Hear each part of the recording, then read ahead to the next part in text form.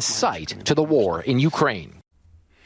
Queenstown's rental crisis continues to squeeze the town's most vulnerable residents. Prices are skyrocketing, with single-bedroom units going for $500 or more per week. And landlords feel so emboldened, they'll often raise listed prices once they see interest in a rental. Timothy Brown has more. Dilip and Sangeeta Dahal moved to New Zealand from Nepal 6 years ago so Dilip could study. The couple and their 8-year-old son have called Queenstown home since 2018, but that may be about to change. We are so frustrated that we have decided we're going to move to other city by next year. I don't know, maybe this year if we don't find a house we need to, but still we need to stick until we get our residency.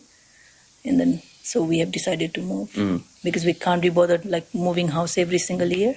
Sangeeta says they have little choice. This is the home for us now. This is second home for us. We don't want to move, but we are forced. Sometimes I wake up at midnight to check the listings because I wanted to be the first to apply for the property, but it never happens. No luck. Queenstown is in the grips of a critical rental shortage. Social media is filled with people crying out for homes, and it's not uncommon to see basic 3 or 4 bedroom rentals for upwards of $1,000 per week. After a year in their current rental, which they can only afford thanks to flatmates, Dilip, Sangeeta and their son have to be out by January the 6th.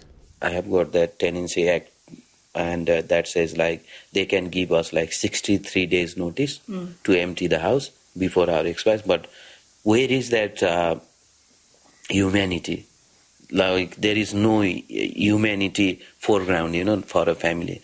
And they can't just move. Dilip has a master's in physics and worked as a high school vice principal in Nepal. Sangeeta has a master's in management from the UK, but he works as a contract manager at a cleaning company and she works at Bunnings, as they're unable to use their qualifications here.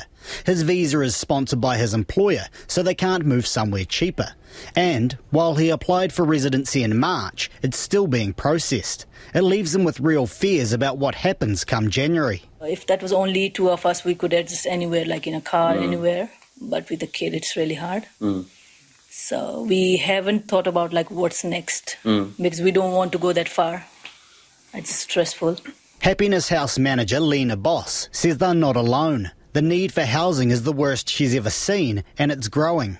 She says people are coming into the community support centre in dire situations. People who have been living in hostels for the past few months, people who are living in their cars, people living outside as well sometimes, in the streets. That could have happened. Short-term letting is driving the crisis.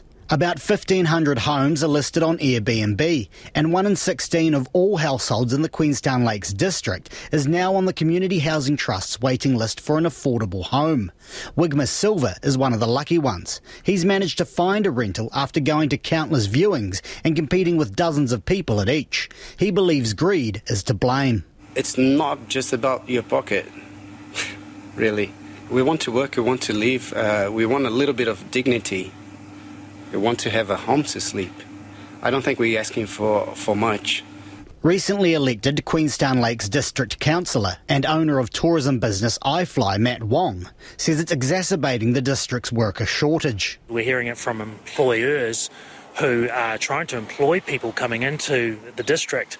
And the one thing that's the hamstring for the new employees is they can't find anywhere to live. So they only last here a couple of weeks.